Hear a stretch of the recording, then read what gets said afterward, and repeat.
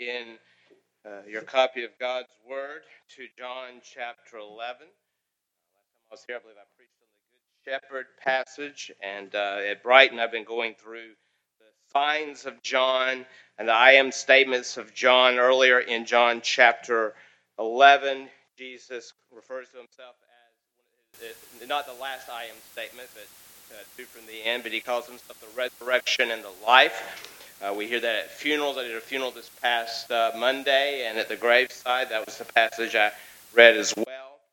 But we come here to what's generally referred to as the seventh sign of John, and that is one of the better known signs, the resurrection of Lazarus.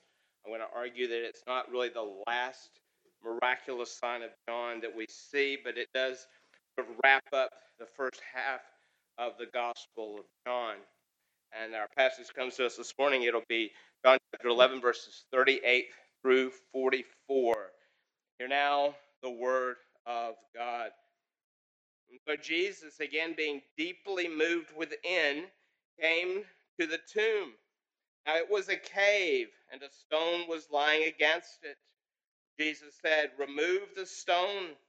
Martha, the sister of the deceased, said to him, "Lord, by this time there will be a stench, for he has been dead 4 days." And Jesus said to her, "Did I not say to you that if you believe, you will see the glory of God?" And so they removed the stone. Then Jesus raised his eyes and said, "Father, I thank you that you have heard me. I knew that you always hear me, but because of the people standing around, I said it, so that they may believe that you sent me." And when he had said these things, he cried out with a loud voice, "Lazarus, come forth."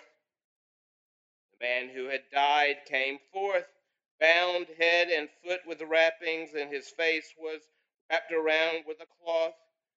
Jesus said to them, "Unbind him and let him go." And may the Lord bless the reading and the hearing of his holy word. If you would, let's go again to the Lord in prayer. Father, we come this morning again to your word, and we ask that you would give us a right and clear understanding of these words, that we would see what it means for Jesus to be the resurrection and the life.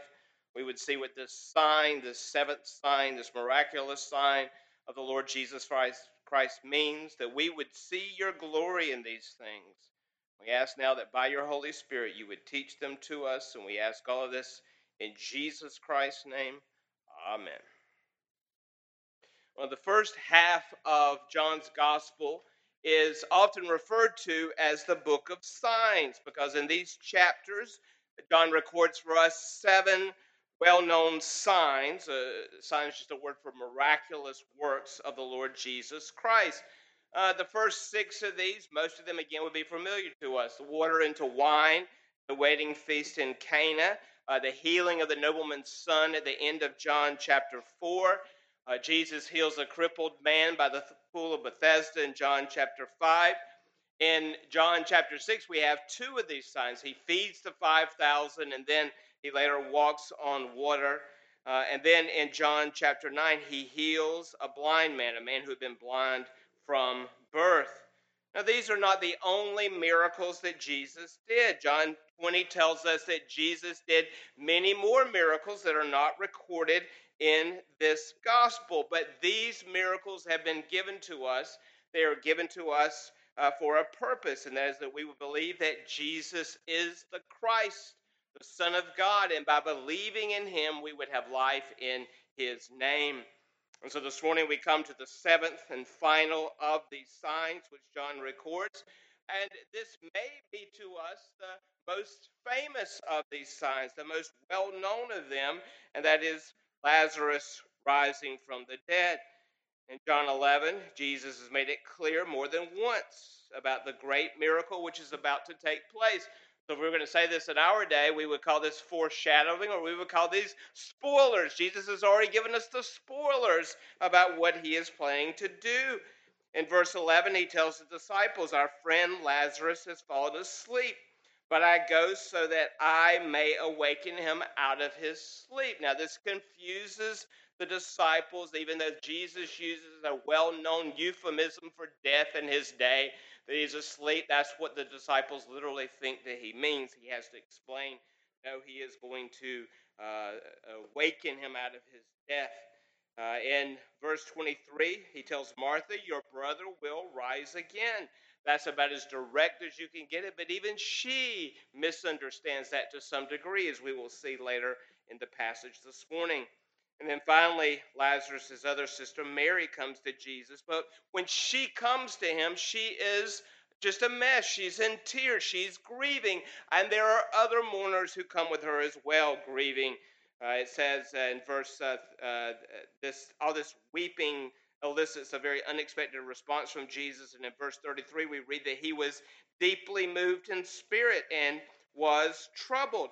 Now, that word deeply moved, and it's used again for us in our passage, we need to understand what that means. It carries the idea that Jesus was upset, that he was put off by what he was seeing. The word that is used here was sometimes used to the snorting of a horse, and we think that is a very strange thing, but I told my congregation last week when I preached on the previous passage, if you've been around me for 5 minutes, when I become exasperated by something, I do one of these.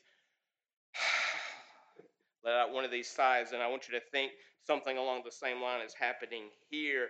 It says that Jesus is troubled. He's displeased at what he is seeing. There's a great deal of misunderstanding, even unbelief that took place that day. And we see that in verse 37, where the crowd say, could not this man who opened the eyes of the blind man have kept this man from dying?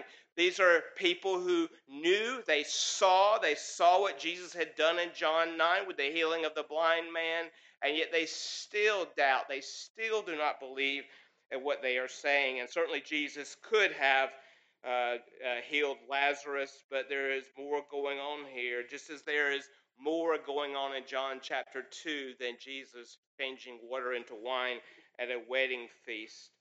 There's more going on in John chapter 6 than Jesus simply feeding 5,000. There's more going on than physical needs or social requirements being met.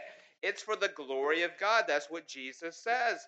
That these signs are meant to bring glory to God. They're meant to bring glory to him, to show without question that he is the Son of God, that the blessings of God had come into the world, and that he is standing before them in the flesh as the promised Messiah. But Jesus here is going to perform one of his greatest miracles. And we would say this is perhaps greater than simply providing food or providing healing, even greater than restoring sight to the blind. And again, it's to demonstrate to people that he is the promised Messiah, and he is showing them that he is the one who is the resurrection and the life. And so our passage begins with Jesus coming to the tomb, and in verse 38, there's the repeating of the same word, the same phrase. It says, Jesus, again, being deeply moved within, came to the tomb. The King James, I kind of like the way it translates it here. He was groaning in himself. This is something that was truly troubling Jesus. He's still troubled when he comes to the tomb. In part, it's because of the unbelieving crowd that has gathered. In part, it's because of the reality of sin and death. And when we are confronted with sin and death, despite what the world tells us, this is just perfectly normal. This is just the circle of life. It's anything but. That should trouble us. It should trouble us when we are confronted with sin and with death. It should comfort us to know what Jesus says here, that he is the one who conquers sin and death, that he is the resurrection and the life. But he is reacting this way because of the way the people are reacting or responding toward death. And when he gets there, there's a stone that is over the opening of the tomb. So Jesus orders that it be removed, that it be moved out of the way. And Martha's objection here seems perfectly reasonable if we are not expecting what Jesus is about to do. She says, Lord, by this time there will be a stench, for he has been dead for 4 days. Most of us remember, again, the King James, Lord, by this time he stinketh. That's the way it's translated. Well, the Jews would preserve the body upon death. They would put spices and so forth on it, but they did not practice embalming. And so, because of that, the body would have begun to decompose, and there would certainly be a stench in such case. And the point of all this, though, is to demonstrate the certainty of Lazarus' death. He has been in this tomb. He's been dead for 4 days. He's been laid there. He's certainly dead. And there's no real question about his physical death. He's not in some coma. He didn't simply faint or swoon or something like that. So Jesus responds to her in verse 40, "Did I not say to you that if you believe, you will see the glory of God?" Jesus had said something similar to his disciples back in verse 4. He had received word from the two sisters that Lazarus was very ill. And so he had said, "This sickness is not to end in death, but for the glory of God, so that the Son of God may be glorified by it." And I said that the first half of John's gospel is often called the book of signs. The second half of John's gospel is often called the book of glory. And I also often point out to people that one of the truly wondrous, earth-shaking verses in all of the Bible, certainly the New Testament, has to be John 1:14. The Word became flesh and dwelt among us. Perhaps another earth-shattering, there was no earth at the time, but earth-shattering verses at the very beginning of the Bible. Genesis 1:1, in the beginning, God created the heavens and the earth. And what John 1:14 tells us is that now the Son of God has taken flesh and he has entered into this creation. He has dwelt among us. But that's only the first half of John 1:14. The second half is also very important. The whole verse reads, "And the Word became flesh and dwelt among us, and we saw his glory, glory as of the only begotten from the Father, full of grace and truth." And what John wants his readers to know is that this is firsthand information. This is eyewitness testimony. He's saying, we saw these things. We saw these miracles. We walked with him. We saw what he did. We saw his glory. And because we saw his glory, we want you to see the glory of the Savior, Jesus Christ. John begins his first epistle with these words: "What was from the beginning, what we have heard, what we have seen with our own eyes, what we have looked at and touched with our hands concerning the word of life. And the life was manifested, and we have seen and testify and proclaim to you the eternal life, which was with the Father and was manifested to us. What we have seen and heard, we proclaim to you also, so that you may have fellowship with us. And indeed, our fellowship is with the Father and with his Son, Jesus Christ." That word for fellowship in Scripture, the Greek word koinonia, means to have things in common, to share things. It's a word that's also used to refer to the Lord's Supper. It is a sharing. It is a fellowship. It is a fellowship that we have with one another, but it's a fellowship that we have with the triune God as well. John wants his readers to know about this Jesus who has come. And he tells us that these signs of Jesus serve a purpose to point to the glory of the Lord Jesus Christ. And Jesus' words to Martha here in verse 40 give us two important, I think, crucial aspects to living the Christian life in a world that is often hostile to the gospel, a world in which we will have tribulation and grief and suffering and pain and various troubles in it. He says, if you believe. And this is what we are called to do. We are called to believe. We are called to live by faith. We are to live our lives trusting in the true and living God, no matter the circumstances. And we are called to entrust our lives and our very souls to his Son, Jesus Christ. Now, Martha confessed that she believed that Jesus was the promised Christ. She does this earlier in the chapter. She confesses that he is the Son of God who has come into this world. But what Jesus is calling her to do, he is stretching out that faith. You said this, Martha. Now let's put it into practice. Let's live it out. these implications of your confession of faith. And he says, if you do this, and I tell you, dear Christian, if you do this, if you are believing in the Son of God, then you will see the glory of God.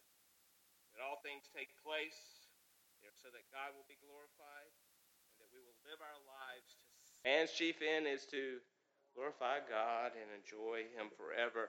And if you've ever read the Heidelberg Catechism, be glad I did not ask you the first question and answer. The Heidelberg Catechism, much longer, but that's a very short and sweet. And I've taught on that before, and it's true with the Heidelberg Catechism as well.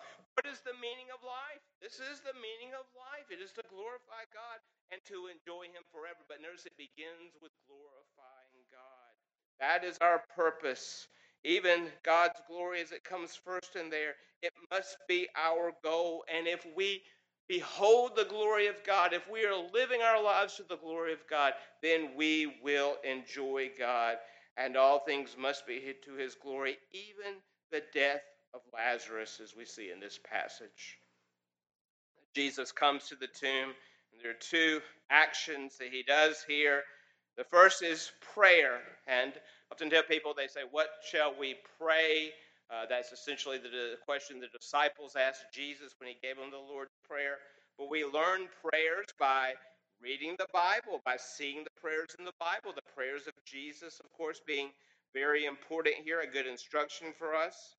And here's what He says in verse 41. Jesus raised up His eyes and said, Father, I thank you. You have heard me. And prayer begins here with reverence. Our prayer should begin with reverence. He lifts up His eyes and He addresses the Father. We do the same thing. We prayed the Lord's Prayer earlier. We began with our Father, who art in heaven, hallowed be thy name. We are called in prayer to come to Him, to do so with love and respect, with reverence, and with confidence, in the manner that a trusting child would come to a loving Father. We pray that His name would be hallowed, that it would be set apart. And prayer also includes what it includes here, what Jesus says. It includes thanksgiving. Philippians 4:6, be anxious for nothing, but in everything, by prayer and supplication, with thanksgiving, let your requests be made known to God. Colossians 4:2, devote yourselves to prayer, keeping alert in it with an attitude of thanksgiving. Or 1 Timothy 2:1, I urge that entreaties and prayers, petitions and thanksgivings be made on behalf of all men. So even though Jesus is deeply troubled, our passage tells us that twice, even though He is now staring into the tomb of a dear friend who is now dead, He stops, He gives thanks to the Father, and we must give thanks to God in all things, even when things don't necessarily seem to be going well at that very moment. We stop and we give thanks to God. And He says in verse 42, I know that you always hear me, but because of the people standing around, I said it so that they may believe that you sent me. And this is what prayer does as well. Prayer looks to the glory of God. Prayer asks that God's name be glorified. But prayer also looks to the good of others as well. And we would want others to know the Lord Jesus Christ. We want them to know who He is and what He has done for us and for our salvation. And this is, dear friends, more crucial than anything else, more important than anything else. More than health or finances or personal happiness, people need to know the Lord Jesus Christ. They need to know Him in every part of their lives. And something I read years ago, and I don't even remember what commentary it's in, but something I read in Calvin's commentaries. He said one of the most loving things, perhaps the most loving thing that you can do for people, is to pray for them. If we have a truly good theology of prayer and we believe what the Bible says about prayer, then praying for others is a bold demonstration that we truly love them. And Jesus also says we're to pray for our enemies, even those who might persecute us.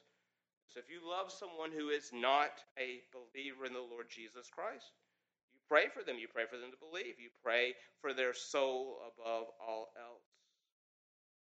Jesus gives a command here as well, a well-known command. He comes to the tomb, he cries out in a loud voice with those wonderful words, Lazarus, come forth. And guess what? Lazarus came forth. Even though Jesus had already foretold this, even though he had already given the spoiler on this, that Lazarus would come forth. Jesus actually said something to this regard earlier in John's Gospel. John 5:25, truly, truly, I say to you, an hour is coming, and now is, when the dead will hear the voice of the Son of God, and those who hear it will live. And then John 5:28, an hour is coming in which all who are in the tombs will hear his voice and will come forth.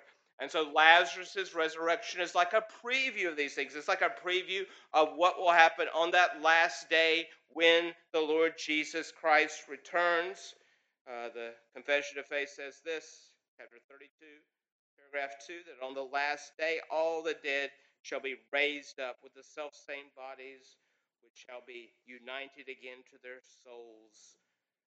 The Shura Catechism, question 38. At the resurrection, believers being raised up in glory shall be openly acknowledged and acquitted on the day of judgment, and made perfectly blessed to the full enjoying of God for all eternity. What is man's chief end? To glorify God and to enjoy him forever.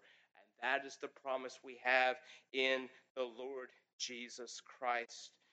But that will be a glorious resurrection scene on the last day. The one we have here, the preview we have here, if you think about it, is almost comical in a sense. It's a great and wondrous thing, but it's almost comical because it shows our helplessness and our dependence on Jesus, but it also shows us the great love that Jesus has for his people, because when Lazarus emerges from this, he can't see where he is. He still has this burial cloth over his face, and he can at best just sort of shuffle around because his hands and his feet are still bound. So Jesus gives yet another command. He says, unbind him and let him go.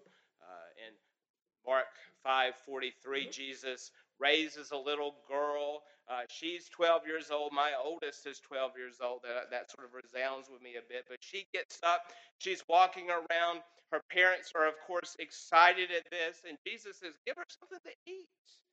He's took care of her greatest need. He's raised her up. But then he says, give her something to eat. Leon Morris says this in his commentary on John. He says, Jesus was never so carried away by the wonder of his miracles that he forgot the needs of the person. Jesus cares about his people. He's not just simply doing these miracles to showboat or anything like that, but he cares about the needs of his people. And let me close with this, how Jesus gives even greater signs than this. We talk about 7 signs in the Gospel of John, but some people will point to at least an 8th sign, which comes near the end of John's Gospel, and that is Jesus' own resurrection from the dead. Now, it is a different resurrection. It's a more glorious resurrection. Look at some of the differences. There was no need, for example, for men to roll the stone away. Remember when the women and then later the disciples come to the empty tomb, the stone had already been rolled away. There's no need to have the grave clothes removed by someone else. Remember, they go into the tomb and they're already folded up and laying there in the tomb. Most important of all, there is no more death for the Lord Jesus Christ. Lazarus would live, and he would, in theory, go on to a ripe old age, but he would later die. But the Lord Jesus Christ has conquered death, and he lives forever. And because he lives, you can live, dear friend. Because he is the resurrection and the life, you can have true life, eternal life in him. And there is a spiritual resurrection that Jesus does here and now for all who have faith in him. I always like to use those before and after pictures as examples of what the Christian life often looks like. We've all seen those pictures before where someone has lost a lot of weight, and they like to put their before and after pictures there. I have a friend on Facebook who thought he was healthy until he hit about 37, and his health started to decline, and then he actually began to be serious about exercise, and it looks completely different today. But he wanted to post his before and after pictures as well. And the Christian life is like a before and after picture. And Paul says this in Colossians 1:21, although you were formerly alienated and hostile in mind, engaged in evil deeds, yet he has now reconciled you in his fleshly body through death in order to present you before him holy and blameless and beyond reproach. What did the before picture look like? You were hostile. You were an enemy. You were dead in sin. You were like those crowds who seemed to follow Jesus around through John's gospel, constantly causing trouble and opposing him. But what does the after picture look like? You are reconciled. You are redeemed. You are washed clean. You are forgiven.